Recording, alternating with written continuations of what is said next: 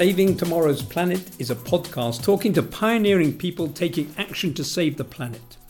And today we're talking to a woman who epitomizes the purpose of this podcast. Christina Dean has taken and is taking action in bucket loads, enough to humble the best of us. What I love about talking to people here is that I also learn so much from our guests. And one big learning that Christina crystallizes is that so much that's driving the climate crisis is the supply of products and services at the lowest cost. Low cost drove production from the West to the low cost salaries of Asia, both bringing welcome prosperity to the populations of those countries, but also an explosion in global consumption. Low cost airlines have given access to the world to millions of people, but have amplified the particulate pollution in the lower stratosphere. And Christina explains starkly, in a way I never realized, how low-cost polymers versus high-cost cotton has allowed the exponential consumption of clothing and fashion, with one huge knock-on effect that is new news to many of us. But I will let Christina reveal that to you directly. Now, before we start, let me also explain that I want you to hear Christina explain her backstory, as it informs the actions she has taken. And near the middle, I let Christina just talk and share all her incredible knowledge without interrupting her, because that was the right thing to do. So, let's start as I ask Christina where she is now. There might not be a normal answer to that, but right now I'm sitting in a sofa in a games room in my UK house, where I'm based for probably 3/4 of the time between here and Hong Kong. So I'm typically to be found at Heathrow Terminal 5. What's the journey to getting to Hong Kong? What's that story? It's interesting. Well, I left the UK 13 years ago when actually I set off to have a bit of an adventure with my then 2 kids. I decided that it would be fun to raise them in another country, which was similar to how I was raised in South Africa. And so we packed a suitcase and off we went, thinking we'd only go for a couple of years. We picked Hong Kong because my husband is in the financial services, and so basically we thought, well, let's just go to Hong Kong for a couple of years. And 13 years on, we are still entrenched in the wonderful city of Hong Kong. And quite honestly, it's through having lived in Hong Kong that my eyes and my whole life has been radically changed around, you know, what I do, what I think of the world, and being entrenched in Asia has been incredible. So just perhaps tell us, what is your story about being interested in the environment and passionate about the human impact on the environment and what we can do? Yeah, so really unexpectedly, obviously, and I moved to Hong Kong actually I was working as a journalist when I first moved to Hong Kong, and I wrote for a couple of years freelance for different, newspapers, magazines, etc. And I traveled extensively, and I was really struck by the huge pollution landscape that is China and Asia. And, I dug into it a lot, looking investigatively, actually. Why was it so bad? And I'm a nosy person by nature. And coupled with a journalist, give a nosy journalist a pen or a keyboard and they become a big pain in the you-know-what. So I just kept on researching it. And ultimately, in trying to find a balanced view about the problem of production in China, I didn't find that anyone was really raising awareness about the textile industry per se, So therefore, I set up Redress, which has a mission to reduce waste in the fashion industry. It's a registered charity NGO, and I set that up in 2007 at a very critical point when the fashion industry basically was having its heart ripped out of it due to the sort of advent of these very different supply chains and alongside that, very different methods of buying clothes, which we have been fully, going to town on for the last 15 years, i.e. overconsumption. So before we get there, can you just come back to what you discovered in China, first of all? Because it'd be interesting just to get a couple of insights, because not many of us are seeing it firsthand, and you are. So yeah, I suppose, what did I discover? I mean, there's another little key nugget of weirdness, which has been very key for me, which the weirdness is actually, I'm a qualified dentist, and I was also a practicing dentist in London, which is probably why I left the UK, ran away from dentistry and also London. The point to your question is that I traveled extensively, not just in China, but also throughout Asia. And part of that drive to travel was because I was young and I was having a great time. But mainly, I was also providing free dental services to very marginalized communities. And by this, I mean I was able to go into prisons. I was working on sex workers. I was working with orphans, slums, you name it. And it was this incredible 2-year on and off journey into the mouths of the people of the world. And at the same time, I was also working as a journalist. And it was these two things that really ignited in me a very deep rooted anger and ambition and frustration all rolled into one. And this is the anger and frustration. The people of the world who I experienced very close to in those years, whilst pulling out their teeth, were really struggling with all sorts of challenges of poverty. And at the same time, their health and other people like them are really being affected by what the West sees as the right to consume and to produce in developing countries. And quite honestly, I think it's wrong that we have built our economy on production at the cost of people's health. And I don't think it's right that, I believe in public health. I believe very passionately that people should not have their health taken away from them just so that we can have cheap clothes. And what did you see concretely in the way that we're manufacturing and that we're manufacturing in China has an impact on their health? I mean, I have to say, I've cycled throughout southern China, and in order to look at manufacturing myself, I've never been into a place that is so bad that I wanted to fall to the ground and weep. I've just seen a lot of the scale of this sector. So, for example, you can read that 20% of, China's ground soil is highly contaminated. When I started, 19 out of the world's top 21 most polluted cities were in China. So the point I'm making is a lot of the statistics around water pollution, soil pollution, air pollution, carbon, etc. You can't really see it and you can't really sniff it. God forbid you don't really want to eat the soil or drink the water. So the point that I'm making there is I don't have a really shocking visual story to tell you, unfortunately, but I have a constant story of it. And I could say when I cycled throughout southern China, it was the enormity of production that was the thing that weighed on me rather than one scene. But to hear they're earning 6 pence an hour and living on metal bunk beds with nothing but one micro sheet and no personal items for 6 months, a year at a time. I don't know if you've got an image like that. Well, actually, you say that, but, I've spent time in dormitories. In fact, I've actually slept in dormitories in Bangkok, in China, southern China, Vietnam. And what you're saying doesn't shock me. It doesn't sound shocking, I know, because I too. But yeah, it was somehow the fact that we're working for 6 pence an hour and, we're looking at £7.20 an hour as a minimum wage. One can imagine why so much production has gone there and why everything we get is so cheap when that is the scale of difference of salary. Really, the sort of dehumanization of it. Yeah. Well, I have to say, what would shock me about it is that you're not seeing what you're not seeing. So whatever you see is the stuff that's okay to see. The thing that freaks me out is the stuff you can't see. I was spending time with a company that does chemical testing, and this guy who had more PhDs than, I've had hot dinners. I asked him, what keeps you up at night about chemicals and textiles? That was his specialty. And he said, it's the chemicals that we're not testing for. Oh, wow. And that's the same. Whatever we see, it might shock you, but there's a lot more that you ain't seeing. Yeah. And that's the bit that would worry me. Yeah, very interesting. So let's come on to start actually with materials in clothing. Tell me, what are the materials being used in the fashion industry?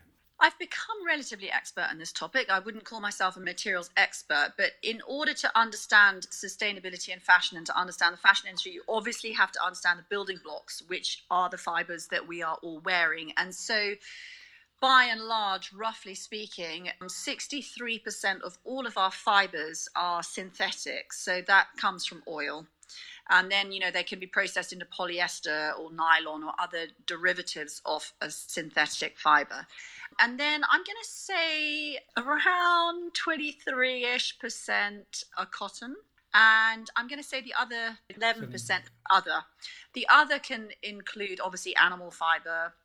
So that could be skins or, woolen fabrics, obviously silk.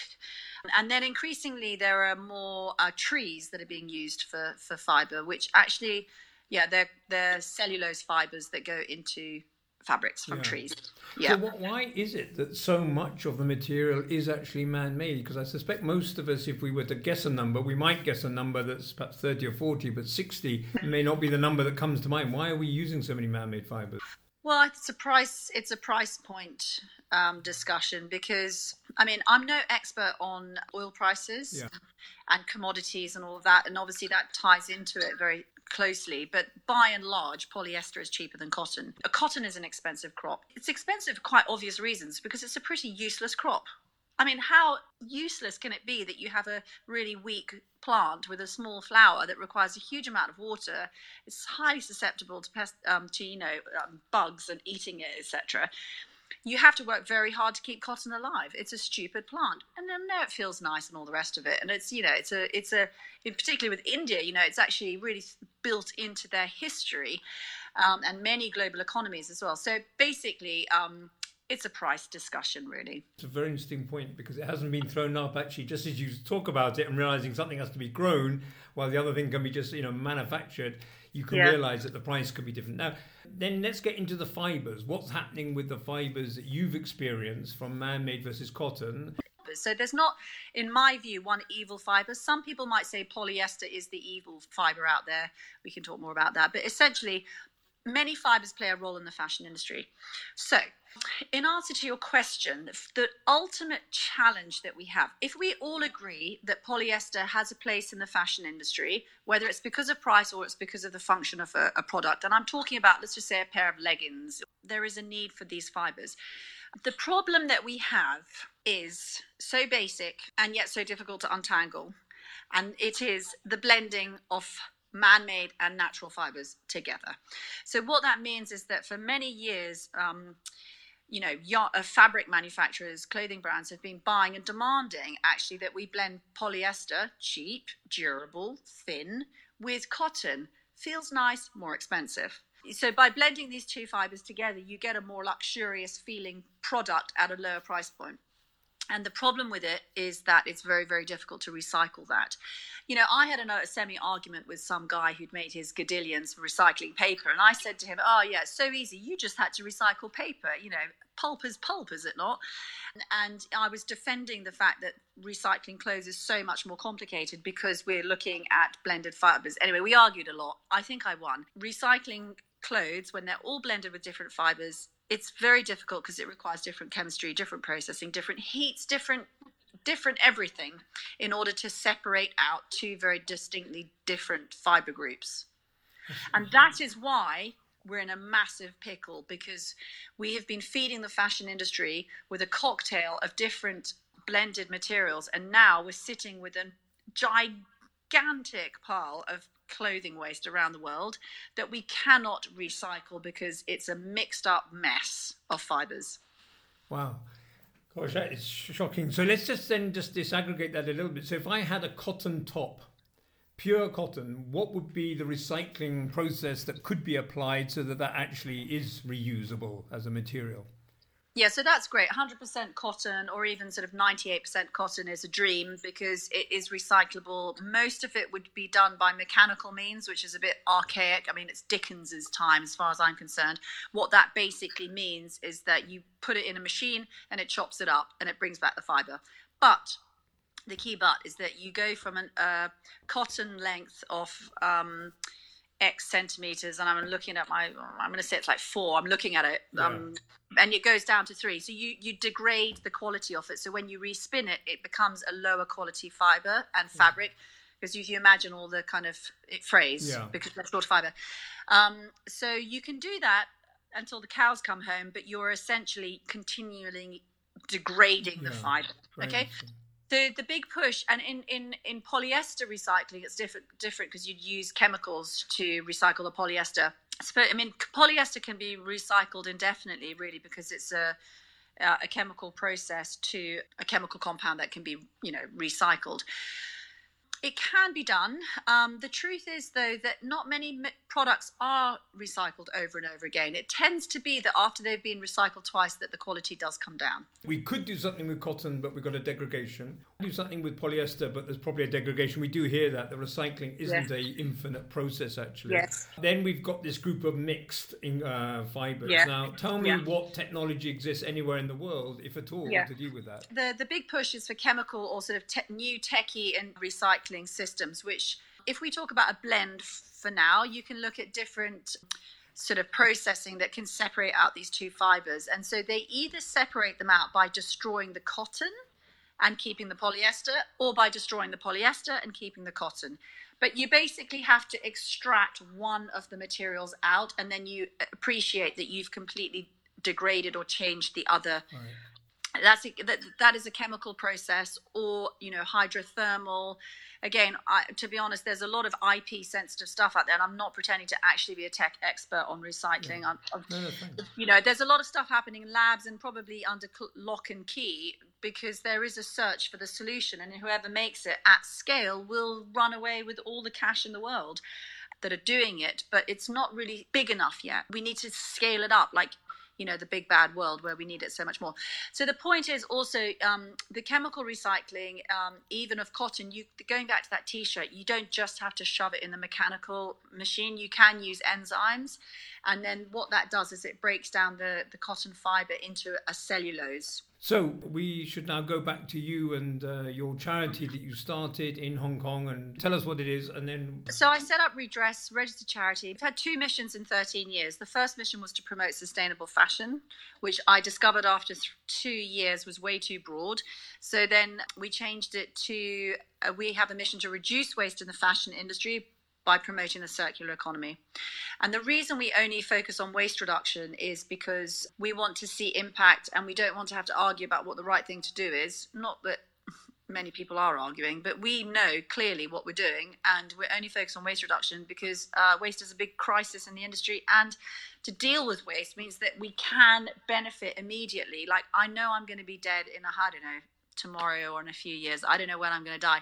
The point is, I want to see the impact quickly, because we know on climate change that we've got a short amount of time. So therefore, we're passionate only on waste reduction. Good. So tell me exactly what you're doing in Hong Kong. Yeah, I'll sort of say why, and then specifically in Hong Kong. You see, as we know, waste has increased over the last 20 years. It's, production has doubled. Waste has, probably doubled. And by the way, in the next 10 years, if we carry on as is, waste is going to increase yet again by 60%.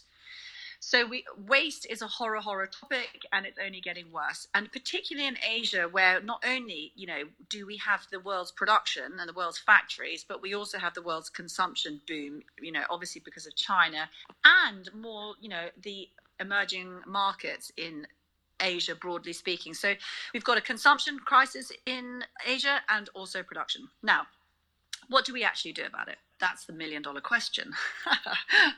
So we have 2 pillars to reduce waste. Pillar 1 is to prevent waste from being generated. And this is a very long-term educational program which looks at the 2 targets, which are A, designers, and B, consumers. So we have different educational programs that are working with universities. We have 120 universities. We organize the world's largest sustainable fashion design competition. It's called the Redress Design Award. We have teacher training packs. We have online learn. I think I'm right in saying we had about 400,000 hits just to our learn page. It's all open source. We're specifically going after emerging designers. So the reason for that is because they're just starting out their careers. And so we're really looking at life cycle, sustainable design, sourcing, etc. The second target under preventing waste is consumers. And educating consumers is the most thankless task in the whole wide world. And I'm going to make that official because it's never ending. It's really difficult. And, it's easy to educate someone to eat healthily because it benefits them. But to try and inspire them to change the way that they enjoy clothes is a different thing, because clothes are really complicated because they're deep. Somehow they get into our psyche and they completely make us crazy. But so we do educate consumers, and we do that through different workshops in Hong Kong and things like that. We also have a TV series called Frontline Fashion, which is more for Asian broadcast, and more recently we've moved season 4 Frontline Fashion, which we've actually just launched into digital. So it's kind of like, it's a TV series about how fashion designers are changing the future of fashion, and it's to really excite consumers. And then we book called Dress with Sense, which I co-authored. It's a practical guide to a conscious closet, and it is in French, Korean, Russian, obviously English. We have an American version, and that is a very kind of practical guide for how consumers, which I hate the word, but we'll call them consumers, can love fashion in a more sustainable way. So then in a nutshell, because I feel like I'm really over talking here, forgive me, but the second pillar that Redress does is to transform waste. Now, again, Redress has been around for 13 years, and with a mission to reduce waste in the fashion industry, what has happened is that brands and businesses have been, for 10 years, I'm going to say, and more recently, I'm going to use the word donating or dumping, it depends who it is, their excess materials onto Redress, and we welcome it, although at times we struggle to cope with it. So therefore, what that means is that we've been taking in excess materials and redistributing them within the circular economy, because essentially what we hate is the thought of textiles being landfilled or incinerated. And what freaks us out and absolutely infuriates me is the suggestion by the Ellen MacArthur Foundation that the equivalent of one dumper truck of textiles is either landfilled or incinerated every second. Now, that really makes me furious. When we go back to why I got into this in the first place, is that every single fiber has an impact on the planet and on the people, the dyeing, the processing, the extraction, the carbon, the disgustingness that goes into textiles. And then we have the kind of audacity and the stupidity to be incinerating and landfilling one dumper truck every second. So that's really what gets me up every day. Could you talk specifically about the collection you're doing of used clothes in Hong Kong, how that's going and what you're doing with it? One of the waste streams that Redress is dealing with is post-consumer clothing waste. What that means is people's old clothes that they don't want. And so essentially we have collection containers throughout Hong Kong. For a couple of years we were doing that with Zara throughout their stores in Hong Kong and also Macau, and we've just started with Gap. And then every year we do an enormous collection in October called the Get Redressed October. Now, we do it because we like the biggest challenges. Governments don't really know what to do with old clothes. So as an NGO, we've decided to dive into a really nasty, horrible area, which is post-consumer. So we collect, we sort, and we redistribute. But in order to do that, we have an army of volunteers, because this is manual, back-breaking, soul-destroying work, because you are basically sorting through everybody's failed consumption and the stuff that they don't want. Much of it is absolutely lovely. And so we sort, and we have about 25 charity beneficiaries. Redress is a charity. We sell all the best stuff, so it's fundraising for ourselves. And then we also gift to other charities. We get so many clothes that we cannot get rid of all of them in Hong Kong. And because we cannot accept putting them into landfill for the most obvious of reasons, we're even trialing turning these clothes into energy pellets. And there's a cost with that. And we're looking at this in terms of preparing ourselves to understand the challenges and the costs of dealing with clothes. Ultimately, we don't want to collect clothes. We don't want to do it. We want to have enough knowledge to go out there and to argue the point of why governments should step up and actually help this industry, or rather clip the wings of this industry such that there is more responsibility for the excess that's made.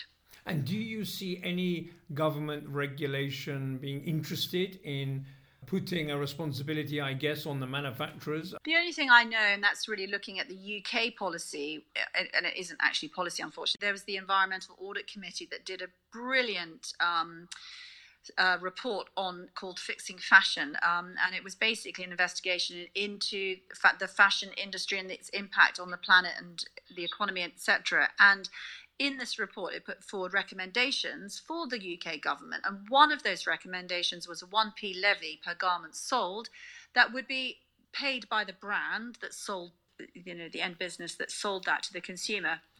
Had that gone through, which it didn't, it would have raised £35 million for the UK economy, which is more than pays for the £28 million that's currently spent on handling textiles or clothing, I would need to cross-check, in UK landfills. With this charity, with all the work you've been doing, and it is very impressive because you've done it, on the back of your own shoulders. As we know, there are lots of barriers and challenges to this, but luckily I'm able to give to you a wish that can come true, that could achieve anything that you would want to make, as you said, that lasting impact before you die tomorrow, as you mentioned. So I'm donating this wish. What would you love to be able to do in the short term to really make an impact that we can all be proud of? I would like to see consumers fall in love with fashion and the good that it can do. Is that too vague? It's not vague, but it sounds like a consumerism-driven wish, one where actually more people would fall in love and therefore go out and buy more. Not at all. Okay, so I've misunderstood it then. So would you explain it then? No, so for me to fall in love with fashion is to actually value it for what it represents, to fall in love with the very things that clothe us and get us around the day. And to fall in love with it means to respect it, because everything that we are wearing had an impact on somebody else, and we should fall in love with it and honor it and take good care of it. Right, very good. Okay, well, that was fantastic. Thank you.